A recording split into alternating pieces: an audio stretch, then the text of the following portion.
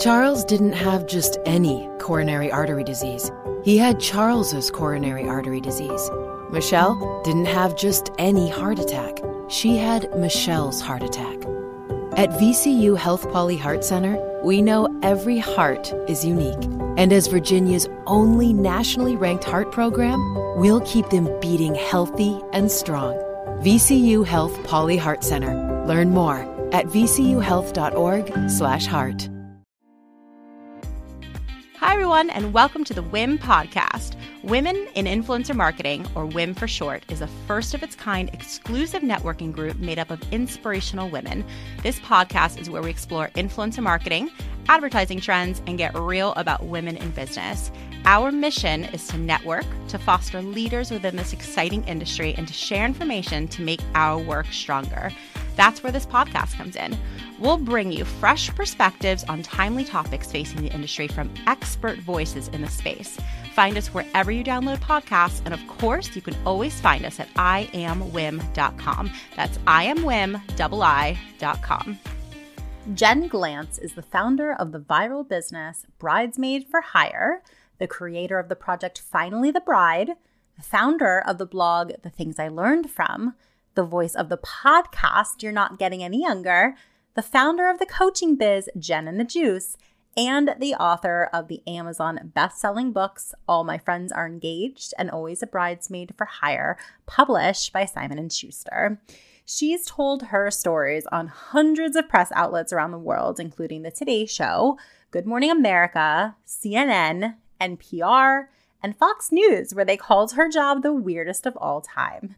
She's worked on many stages as a speaker for conferences like South by Southwest for companies like ESPN, Google, HBO, and WeWork, and many universities as well.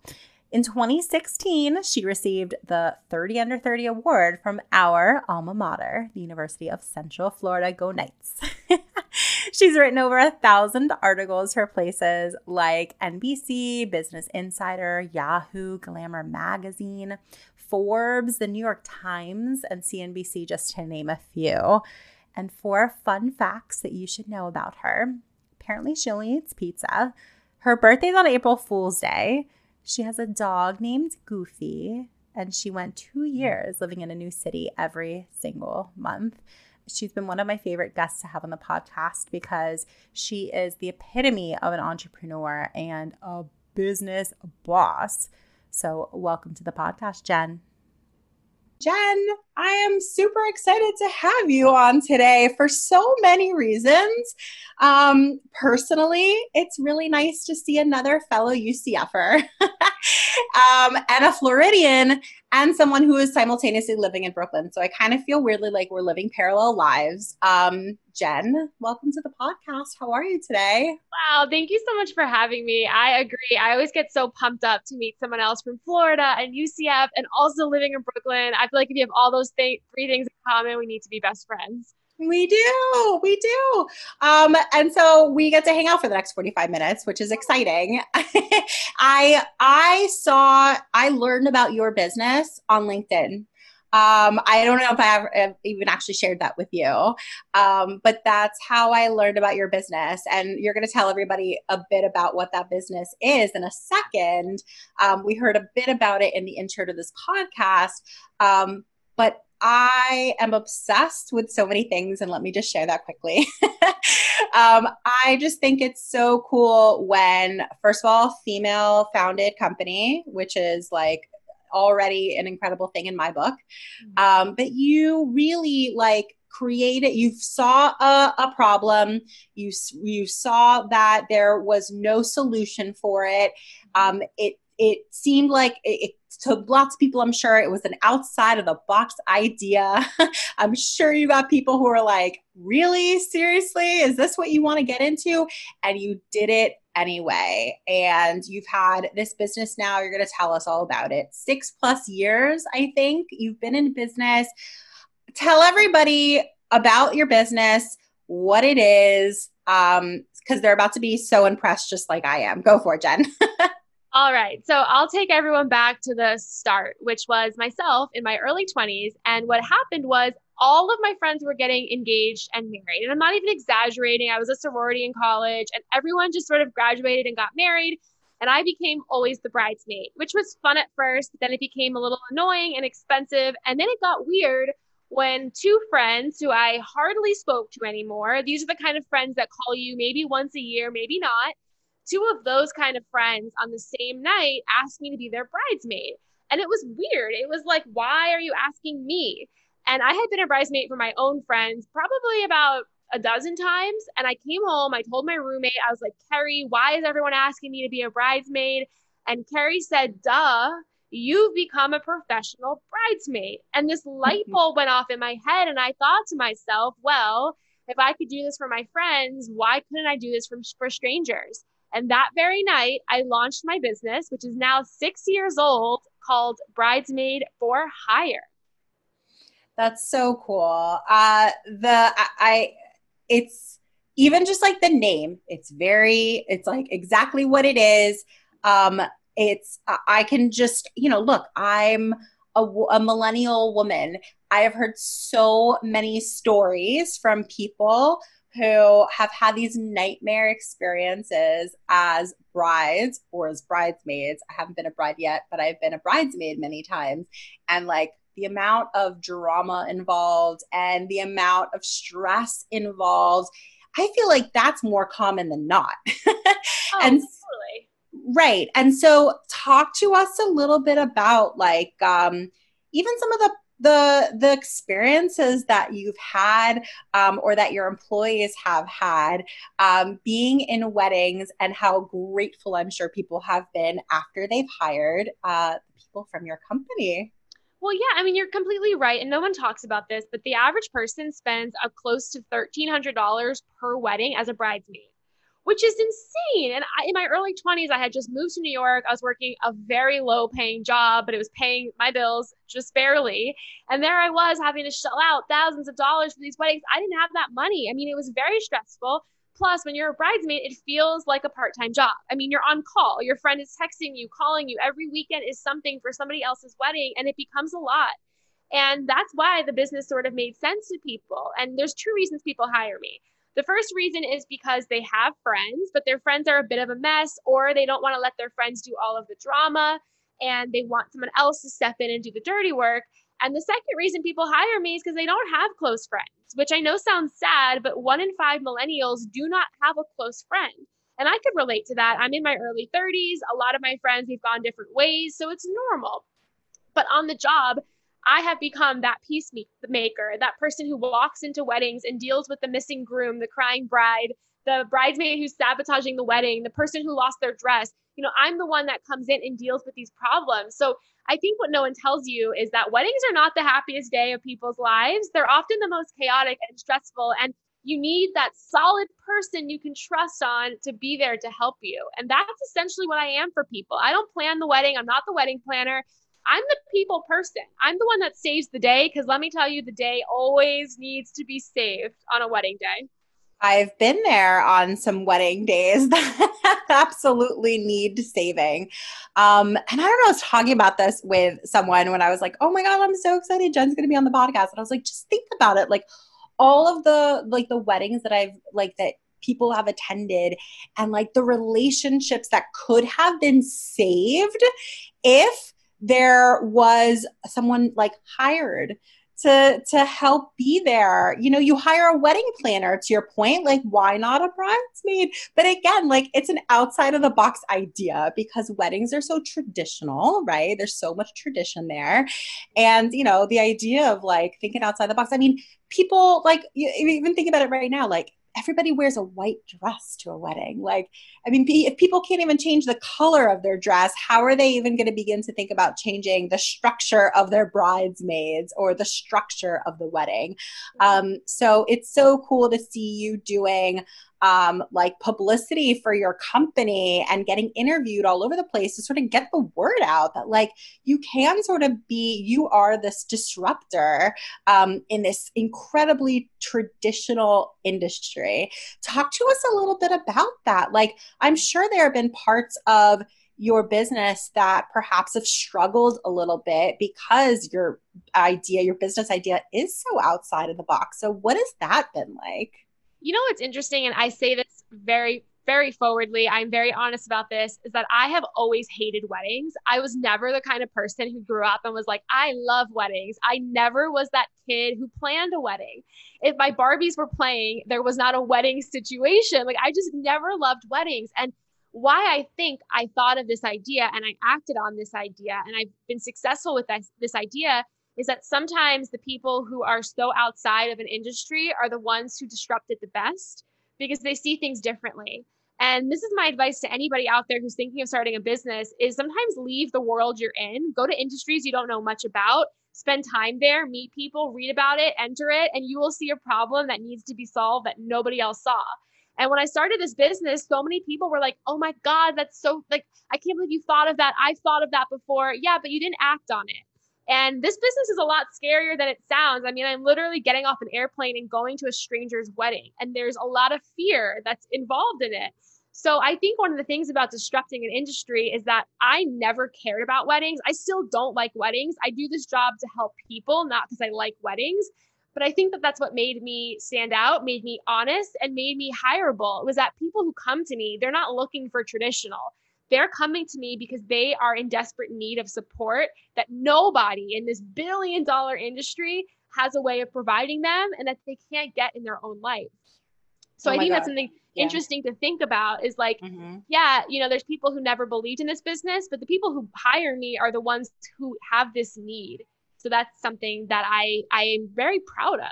You should be. I mean, that's so interesting. Even your approach to it is unique, right? It's like really, it just sounds to me like you really, truly understand, first of all, just yourself, which is huge, right? You're like, I don't even like weddings. I'm okay with that because here's the what I offer and here's the value that I have.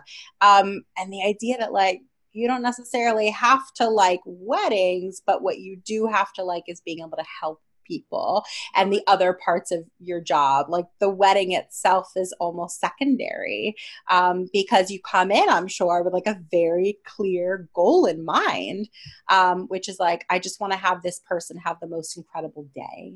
Yeah. And that could exist whether it's a wedding or a party, you know, or like a birthday party, perhaps. Have you guys expanded into other areas or have you thought of doing that actually? It's so funny that you asked that because I just thought about this is that over the years, we have worked other events other than weddings. I just never remember to talk about it. We've been hired in some cases to work birthday parties, which I used to think that was a little bit odd, but now that I'm thinking of it, it made complete sense. So yes, we have worked other type of events other than just weddings, but mostly we do work weddings, and I want to keep it that way. I think. Sure. The only thing that I mean, not the only thing, but one of the things I think about is like, just one of your clients probably has the most incredible wedding and they are like, oh my God, I want to use this service again. And so hopefully they only have one wedding but they could use you then again for like a birthday party or what have you. So I'm actually almost thinking of it as like repeat business, but actually that's a really interesting topic. You know, as a business owner and wanting to scale your business, it's interesting how you focused on an event type that for the most part, I don't know, maybe you'll educate me, you know, happens once in a lifetime. Increasingly, that's changed, of course, with divorce rates, et cetera. But of course, like that's the majority. And so what does that look like in terms of scaling your business, right? And growing it? You're always essentially trying to capture new customers because it's hard to get repeat business there. So talk to us a little bit about that. Well, absolutely. And that was definitely a problem early on was the thought of, okay, well, you know, they can really only buy one thing from you. You can upsell them on that one thing. But truly, we've branched out to have multiple different audiences. So we have people getting married who hire us, whether it's the bride or the groom. We also have maids of honor who hire us for different packages for that. And we also have other services for other touch points in the wedding, whether it's a parent of the person getting married or a bridesmaid. So we've had to branch out. You know, another audience we've had, and this was a tough audience to figure out what to do with, is that over the past 6 years, we've had over 50,000 people apply to work for us. And there's no way I could ever hire all of them. But turning that into a customer segment was something that I was able to do. And I was able to do that by hiring some of them, but also creating a training program that they can take so that they can learn how to start their own business very similar to this one. And that's been pretty successful as well. So figuring out not how to drive more sales from the same person, but instead how to create multiple audiences, I think has allowed the business not only to scale, but then to have people switch different places within inside of the audiences, which has been cool. I mean, we've had people hire us that were a bride, and now they're hiring us because they're now a maid of honor. So that's been really cool as well. But branching out to having multiple customer segments has been a great way to scale and switch up the business. That's so interesting. Well, that makes sense that they could then be a bridesmaid and then give the other friend who is the bride then the idea. But they're like, I don't want to be that kind of bridesmaid. Why don't you hire the one who's going to like wipe your butt? Yes, like, yes. And like, figuratively, of course, to do all the to do all the more difficult things. I just want to enjoy being a bridesmaid. But so interesting also what you were saying about the people who are applying to work for you and then capitalizing on that. So talk to us a little bit more about it sounds like your business has a few different revenue streams. And if there's anything I've learned in business, well, this is one interesting thing that I came to the realization of even just a few months ago. It's like, I always fancied myself as an entrepreneur because that's like the exciting buzzword. But actually, for a long time, I was a small business owner. An entrepreneur is really somebody who owns multiple businesses and has multiple revenue streams. That's technically the definition. I want to be an entrepreneur. And it sounds like, you are that in that you have multiple revenue streams. So talk about sort of the process of even how that came to be. I'm sure I can imagine it's difficult where, you really want to focus on this, which is like the parent business. Yeah. But then you have like an opportunity and you're like, I see that there might be something here as well. I want to maximize that. I don't want to lose focus from the original business. Like, talk to us about that process. Yeah. And I think, the first 9 months of the business, it was bridesmaid for hire. It was being that person for the bride. And about 9 months in, I started to realize like, this has to scale. This has to change. Like, I'm going to burn out. So there has to be an exit plan, or there has to be additional people working the business.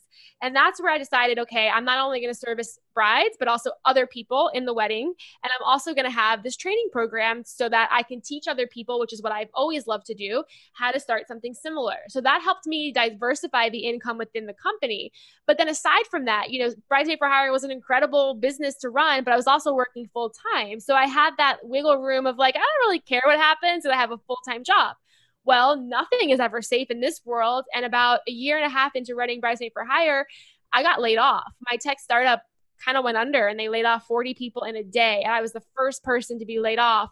And I remember leaving the office. I was devastated because I prided myself on being able to work 2 different full-time jobs, Bridesmaid for Hire and this one. I thought that I was crushing the game. And when I got laid off, I remember I was just devastated. I walked out of the office building and I turned around and I said out loud in the streets of New York, I am never going to work for somebody again. And I realized at that moment that, look, it wasn't going to be easy. I've paid my own bills since I was 18. I support my family sometimes. Like, I don't have a savings account of a lot of money. So I knew if I had to make this work, that I was going to have to hustle and I was going to have to find multiple ways to almost foolproof my income. And that's when I realized like Bridesmaid for Hire can be my business, but I'm also going to have other things happening. And I tapped into freelance writing, which I had been doing on the side as well, and built that as an income source, meaning writing for different magazines and websites, and also writing wedding advice. And that was helpful to promote my business and to promote my books and sell books. That was another source of income. And doing coaching, as I became more successful in business, I started a coaching arm where I can now coach other people on how to start businesses or how to get unstuck in their life. And then I began teaching classes. So I've always found ways that I could generate income in different sections. And never in my life has it become more of a blessing than in 2020, when the coronavirus not only paused the wedding industry, but paused a lot of things, and everyone's income sort of wiggled around. And that's when I started to see, thank God I have spent the time figuring out multiple streams of income, because there's always going to be a point in your life where you might have to tap into one or hit one harder. And as an entrepreneur, you're taking on a ton of risk, and financial risk has always been something I've been scared of. So it helps me sleep at night knowing that I have multiple different places that I am running and doing to make money. Well, I can imagine that there's no other time to like sleep a little bit more soundly than in 2020, knowing that that is what you've set up for yourself. But, I don't even want to downplay it though. Like, let's say 2025, when everything is all coronavirus clear, you have that to rest on. And I think what's so extra brilliant about it is it all feeds into itself, right? It's not like you have 5 unrelated businesses. You've been able to explore, other similar routes that all feed into each other. And I'm sure like you're cross promoting and, you're utilizing basically one piece of content. You're talking about even freelance writing in 12 different ways. And so to me, as someone who like geeks out over like organization and like logistical parts, talk to us a little bit about like even practically like some of the tools that you use. Like how do you as a business owner organize yourself? Are you good at that? Do you enjoy that part? What do you use? What do you do? Organization is my favorite word. I feel like, I feel like it also helps me sleep at night. I feel like I need to stay organized or I would be all over the place and get nothing done. But I also know that myself personally, I'm a very simple person. And my organization, honestly, goes back to handwritten to-do lists. I have a notebook next to me with different pages, with different to-do lists, with days that I do certain things. And I'm holding this highlighter because it's my fun. Like crossing things off my to-do list is the only way that I motivate myself sometimes. But I use that. I also am like a huge fan of all things in Google. So I use Google Sheets. That's like my go-to. I have everything from my income, my different streams of income there mapped out. I have everything from like my customer management system there. Like I am not really the person who's going to use all these fancy tools and softwares. I like to keep things pretty basic, and I use my to-do list. I use my Google Sheets. I use my Google Drive so that I can share things with different people. For social media, I use free tools like Buffer to schedule posts. That's very, very helpful for me to do that. I also use free tools like Canva so I can design cool things really fast. But from the most part, from an organization standpoint, honestly, I use my notebook. I'm a sticky note person. So all over my desk and my walls, sometimes there will be sticky notes everywhere. And that's my go-to because I have found that when I use these complicated software or the software of the week, that I don't actually use it. And then I start using it and I abandon it. And it's just a waste of time and money. So I like to keep it pretty simple. Like simple as look, if it works for you, then it works for you. And, I can totally appreciate the tactile like process of crossing out something and how satisfying it can be. And so, again, if it works for you, then great. Like Google has been successful because so many people needed those Google products. And so, Google Sheets is just another form of a lot of other tools out there. We literally send out Google Sheets all the time with Wim when we have like casting services, for example. So that's awesome to hear that that's what works for you.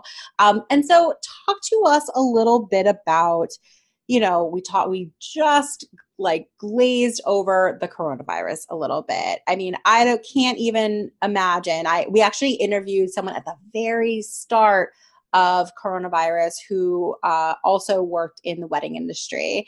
And we shouldn't glaze over the impact that I'm sure coronavirus has had over the wedding industry. But of course, that could translate into a number of different industries that have been upset during this time. I'm sure people listening can relate. And I'd love to hear from you about like what that's been like the good, the bad, like, what is this process of, the last few months going through coronavirus look like to you and your business, and how do you feel moving forward? Yeah, it's been such a devastating time for all these industries. And sometimes I find myself like sitting there thinking about how many industries have been torn apart and put on pause. And it makes me really sad. And the wedding industry is an interesting one because, yes, it completely hurts vendors, but it also hurt the individuals who put down a ton of money on a wedding that now is not going to happen. So it's like also a very tricky industry to be paused right now. But, I remember early in March, a lot of people were emailing me that hired me like, hey, Jen, what are you thinking? Should we postpone? Like, what's going on? And it was just an intro conversation. But what's made it even crazier is that not only am I running a business in the wedding industry, but I myself am a bride and I was supposed to get married in October of 2020. So it has been interesting to also be my audience. And I think because I've been my audience, I feel like I might have been able to relate to people a little bit better and give more relevant advice. I think if I came at this from a business owner standpoint, I might be a little bit too hung up in the wrong things. For example, a lot of people have had to just completely cancel their wedding or have just decided, you know what, we want our money back because we don't even know what we're doing. And hello, that's exactly what I have been feeling as well with my vendors. So I've refunded a ton of deposits that normally I would have been a little bit strict on, but I get it. I'm in the same position. So I think it's been helpful to be my audience during this time, but I do think it's a really rough time for the wedding industry because it's one of those industries that we don't really know when it will get back to normal. I mean, rules change like crazy in every single state. But in a way, I think it is going to mess up the traditions of the industry in a great way.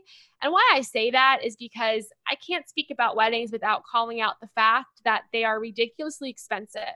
The average person spends over $30,000 on one day of their life, and it doesn't have to be that way. So one of my hopes is that when people are starting to plan a 2020 or 2021 wedding with everything happening, is that they go back to the basics. They go back to the root of why they're doing it. And I think one of the hardest things is now to plan a wedding without the people, because the people really do matter. But I also think that there are beautiful ways to still get married, but to do it with less money and also make it extra special. So it's an industry that I think is getting torn apart. I think for some in a good way, but I also think in a devastating way for others who just want to be surrounded by the people. And that's not something that necessarily is going to happen for quite some time. Yeah. And I think that it is, I mean, what a unique circumstance that you're in, having, also like you're just going through this personally as well as professionally. So while I feel like your customers are probably grateful for that, I can only imagine personally you just going through like, two huge hits, on your business and also just personally. So I feel for you on that, even though I'm sure like, I appreciate that you're trying to turn it into a positive and just say like, well, my customers, it's probably helpful to them that they feel like we're in this together. So that I can only imagine how tough that is. I'd love to dig into a little bit more about, 50,000 plus people that have applied to work for you. How many people, look, I'm sure that how many pre-COVID, let's not even say that, at the largest point in your company's growth, how many people were working for you? And talk to us a little bit about your hiring practices. Yeah. So, over the years, a lot of people have applied to work for us. They see the name of the business. They think it's glamorous and a ton of fun. So they apply. And what usually happens is based on the amount of weddings we have, based on the need, because some people will not only hire me, but they'll hire 3 or 4 other people. So I have to bring a team of people with me. So at any given point, I have about 5 to 15 people who are working weddings with me during the month. And usually what I like to do is I will go through the applications and I will sort them out based on who I think is qualified the most. That might be based on past job experience that they've had. And that job experience would be anything working with people, people in the customer service field, people who have had experience working with different kinds of people always makes a good person for this job. But over the years, I've had to hire and fire people because, again, what people don't understand is that your job looks like it's going to be a party, but it's anything but a party. And while you're in a party environment, it's a professional job. There's no drinking allowed. There's no complaining allowed. Like, you have to really show up. And, of course, the thing about weddings is it's a long day. It could be anywhere from 8 to 12 hours. You're on your feet, you're running around. It's a bit exhausting. So I think that it is quite a hard job. And what I have found is that most people who are applying for it don't realize that, and they don't really want it when they know what it is. So when I go through my interviews, I often, one, try to figure out the behind the scenes of the person, what challenges they've had in situations in other jobs working with people, how they deal with high stress situations. I might even ask them a couple of scenarios and ask them how they would deal with it, kind of thing. Then I always try to meet that person in person and get to know how they are socially, how they are in a social situation. So maybe we go out somewhere and we interact with other people. But what I have found is that it is a rare kind of person who can do this job. So the people who have worked for me for a very long time. I can trust them and I know that they can show up. So I don't often hire new people. I am very grateful that I have the current people who are working for me, but I do find it really hard to find the right fit because it's an unusual type of job and there's no prerequisite for working in this kind of job. But I do find that people who have had any kind of customer service background or have had any kind of job where they're interacting with difficult people, it makes you good for this kind of job. Is it a plus to you if they've been like a maid of honor like multiple times? I feel like that's like, there's no way that they could have listed like professional bridesmaid on their resume prior to working for you. But like being like designated like the best bridesmaid is like a maid of honor. Like, I don't know. I'm sure you've heard so many different stories. Yeah, I think people reach out. They're like, I've been a bridesmaid 15 times. Well, it doesn't mean you've been a good bridesmaid. Like I have to say when I was a bridesmaid for my friends, half the time I wasn't a very good bridesmaid. So while it matters that maybe you have been in a wedding before, there's people who worked for me who have never been a bridesmaid and they're excellent, So I think it doesn't always necessarily mean they're going to be great. But I do think if you have some experience knowing what the dynamics of a wedding are, that could definitely help. Definitely. And how does it work? Like, does everyone, like, do you hire people in specific cities that tend to have weddings, or do you always fly people out? Is that a premium price? Like, how do the brides decide on which bridesmaids are the right fit for them? Like, talk to us a little bit about the process of it. Yeah, for sure. So usually what happens is after I work with a client, they'll determine how many people they want to have at their wedding. And then based on me getting to know them, I will recommend, the right people who I think personality wise would be good for their wedding. But it's rarely a choice process. One of the things I didn't want to make this was like a modeling agency. So before, when we first launched, people would reach out and be like, oh, I need 3 bridesmaids, all blonde, all blue eyes, all 5'7". And I would be like, no, that's not what we do. This isn't right for you. So it's less of a choice and more of a, look, you've hired me to work your wedding and you are trusting me to bring the right people. So I will bring you the 3 right people that I feel based on you and your personality will work. So it's more of that trust process. It's not more of the, I want to request this person and this person, because that's absolutely not what I ever wanted to do with this business. So that's usually how it works. Yeah. Yeah. No, that's really interesting because I can imagine it being like that, whether it's like incredibly superficial, like you're describing, or if it's just like, oh, I really would love like, somebody who's going to make me feel this on my day. That's such a key thing. We talk about this in the group a lot. It's like when you're hiring an expert, like you as the expert need to push that and just say like, that's what you hired me for. So while I'm going to absolutely listen to what your needs are, and I'm going to take all of that into consideration, my recommendation is going to be based half on that and also on my experience and the fact that I'm an expert in this. And so talk to us a little bit about that process, because you are the expert. You've like, for all intents and purposes, have like cast numerous weddings. And so like, how do you make the right fit? I think it's about knowing the person, knowing what they're looking for, knowing the problems that are going to happen, pulling from past experience of, the thing that's very interesting is when most of the people I work with, they've never had a wedding before. Whereas I have been to hundreds of weddings. So while they think they know what their problems are, oftentimes I can sort of hear things they're saying that they don't realize are problems. And using all that data, that information, it allows me to pull the best fit. But One thing I want to mention, especially to entrepreneurs and business owners out there, is that when you're first starting, one of the hardest things to do is to turn down business, but it's one of the best things you can do. Because as a business owner, some of the mistakes that you want to avoid are taking on clients you knew were never a good fit, but you took them on anyway. And now it is costing you way more time, way more money, and you're just angry, you're frustrated. And it wasn't worth the money in the first place. So I always advise people, if you're going to start a business, learn how to know who you want to work with and who you will say no to, and maybe refer to other people, not in my business, but maybe other people out there. If you're getting people to come to you that are not the right fit and that, refer them to somebody else and maybe have like a referral deal with them, but I think learning how to say no as a business owner is something you got to learn really fast.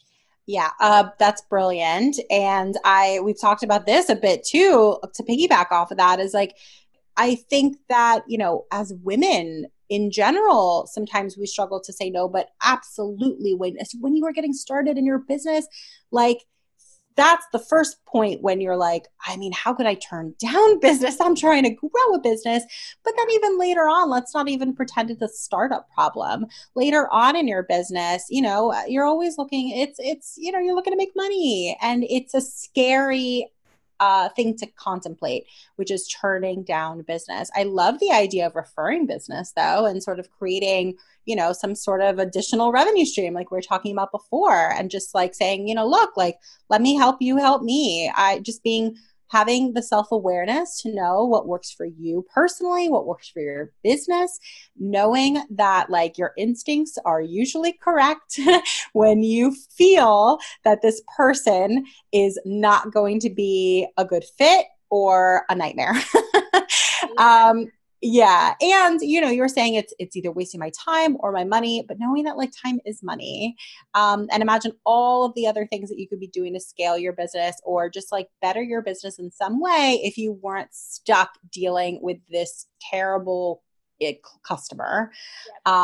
So, look, like, do you feel like you were always good at doing that and like recognizing that, it's important and beneficial sometimes to say no, or have you sort of just learned that like throughout the years? Yeah. There's some areas of my life where I am so scared to say no. But I think especially with this business, one of the things that I found when I started was because it was so unusual and there were so many people out there who wanted to see it fail, who called it like stupid and crazy. And they called me a loser and embarrassing and they wanted it to fail. And by the way, I don't know if these same people would have said that to a male starting a business. A lot of the negativity I got for starting this business, which is a business that essentially supports other women, was feedback mostly from males. I found myself on LinkedIn the other day getting into it with a guy who commented on my post about how stupid this was, yet they know nothing about weddings. I think a lot of what I faced was like, would people be saying this to a male? And that was something that drove me to protect this business as much as I could. And when you protect something, you have to set boundaries. So it was easy for me early on to turn down business that I knew did not fit the core of what I wanted. But in other areas of my life, it's nearly impossible for me to say no. And that's something that I've had to really work on. So I find with my business, it's easier for me to have boundaries, but for my own personal self and personal brand, it's a lot harder. And I think the struggle I face there is that I never want to miss an opportunity, or I just don't want to let a person down. And those are areas that have gotten me in a lot of trouble in the sense that I've invested my time doing things that I should not be doing. I should have said no to. So I've had struggles with that. But from a business perspective, I felt like from the start that I had to protect this and I had to make this work. And to do that, I had to make sure that I had those boundaries. And Isn't that interesting? I almost like equate that to like a mother and child, right? Like how quick we are to like protect our baby, but like we don't necessarily take care of ourselves. And like your business is your baby, your business is your child. And, if your business theoretically grows big enough, like you become the face and you have your own brand. And you've released a book, you've done a lot of really high profile interviews and things like that. So interesting how there is a distinction there. And so, talk to us a little bit about just like that. I'd love to I'm sure people would love to hear how you've sort of transitioned, like from having the company be the highlight to, having you be the face of it and promoting it in that way. Talk to us a little bit about like some of the learnings there. Yeah. So, I think what's unique about this business is that I was the face of it from the start. I was the one that people could hire. And because of that, you have to be okay with people getting into your life. And one of the things about my story is that since 2010, I have publicly shared pretty much every aspect of my life. I had a blog back then, and I have been very comfortable letting people into my life. So that has been something that has become not only part of the business, but part of the brand, is saying, look, like, you're going to get to know me as part of this. But it's not something I recommend for everyone. Like, I had to really be okay with the fact that strangers would be following a lot of my personal life, which meant that the people in my life had to be okay with that, which is very hard, which meant that when I was having struggles in life, I had to be okay with figuring out a way of letting people in, but also closing them out. So it got very complex.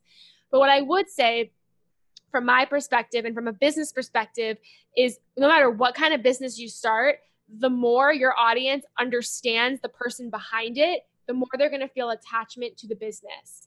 So I find that to be something that goes back to personal branding and how you represent yourself and how you put yourself out there. It is essential to be a business owner in 2020. Yeah, 100%. I think that, it's interesting. I feel like a lot of women probably aspire to get to that point, but it's also good to hear directly from someone who's achieved that like, it's not all glamorous once you get there. And it's something that I'm sure you have to be like you have to grow to be comfortable with, or it's something that naturally, comes very natural to you. Of course, I'm sure there are like lots of upsides that, improves your business and, grows your brand and your business. But there's some realities that I think people should know about that. So like, what are some of the other realities that you could share, like even like writing a book or like, going on a book.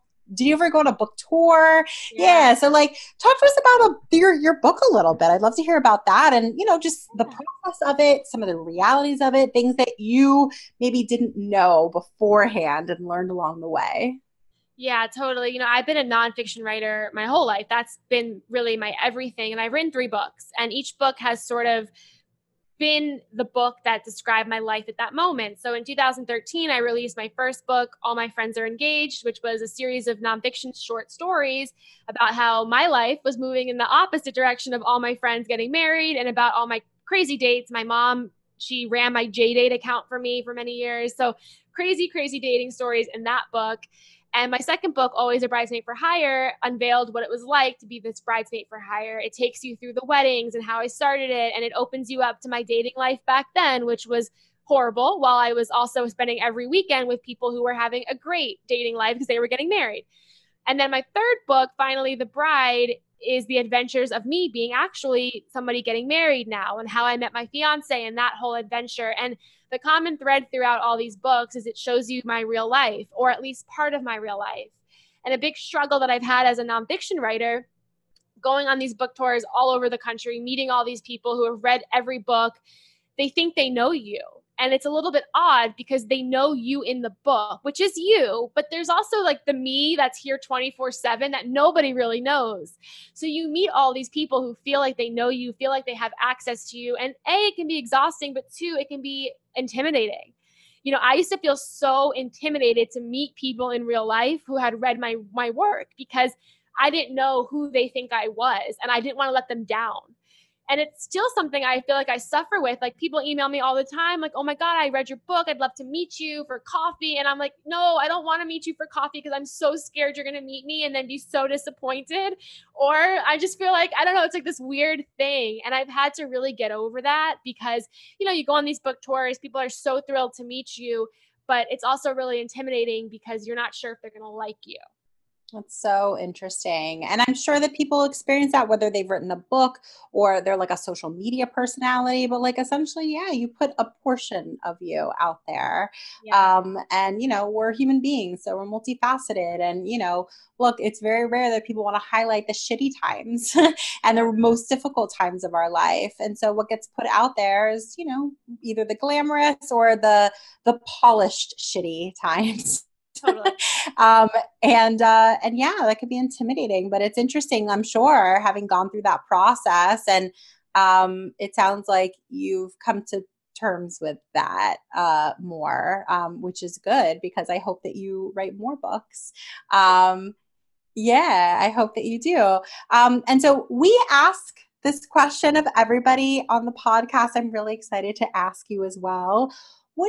What do you wish someone had told your younger self that would have given you a professional or a personal advantage today? Oh, I think I wish they would have told me that everything will work out. It just won't look like you thought it would today. I found that, and I find even now that some of the lowest moments that I have with myself are when things aren't looking like I wish they were. But it doesn't mean I'm not going after what I want. It just means that I'm going after it in a different way that I never could have planned. I was telling you earlier, I studied poetry in college. And when I graduated for the first time, I thought, what the heck am I supposed to do with this major? But what I didn't realize was that the next couple of years, the series of weird jobs I had, which did not relate to poetry, all led me to where I was supposed to be. It just led me in a really twisted direction. And the cool part, though, about that twisted direction was that the weird jobs I had all gave me a skill set that I ended up needing to have to run this business. And without those weird jobs, I honestly do not think I would be where I am today. So I wish that someone also told me that if you don't know what to do, literally do anything, because you will learn something from that anything that will completely revolutionize what you end up doing. And that just keeps propelling you forward. Like inaction is what keeps you stagnant. It's like just doing something keeps you moving forward. And it's hard, like you mentioned, to like predict where you'll end up per se. But along the way, you're creating this like incredibly unique to you skill set that will inevitably give you the tools to be able to be successful at what you decide on, whether it's poetry or bridesmaids for hire. So, Jen, you've been such an incredible guest. I am so excited for everybody to hear and learn about you. Like, check out her books. We're going to link all this stuff in the show notes of the podcast. She has her own podcast, this incredible business. Like, I really want people to get in touch, follow you. What's the best way if people want to touch base with you and like learn a bit more? What's the best way for everyone to get in touch or follow you? Sure. I would love to meet all of you. My website is jenglantz.com. You can find me on the socials at @jenglantz. My podcast is You're Not Getting Any Younger. And my newest book is really awesome. It's called Finally the Bride, and I release it chapter by chapter. So you get a chapter a month. So head to finallythebride.com.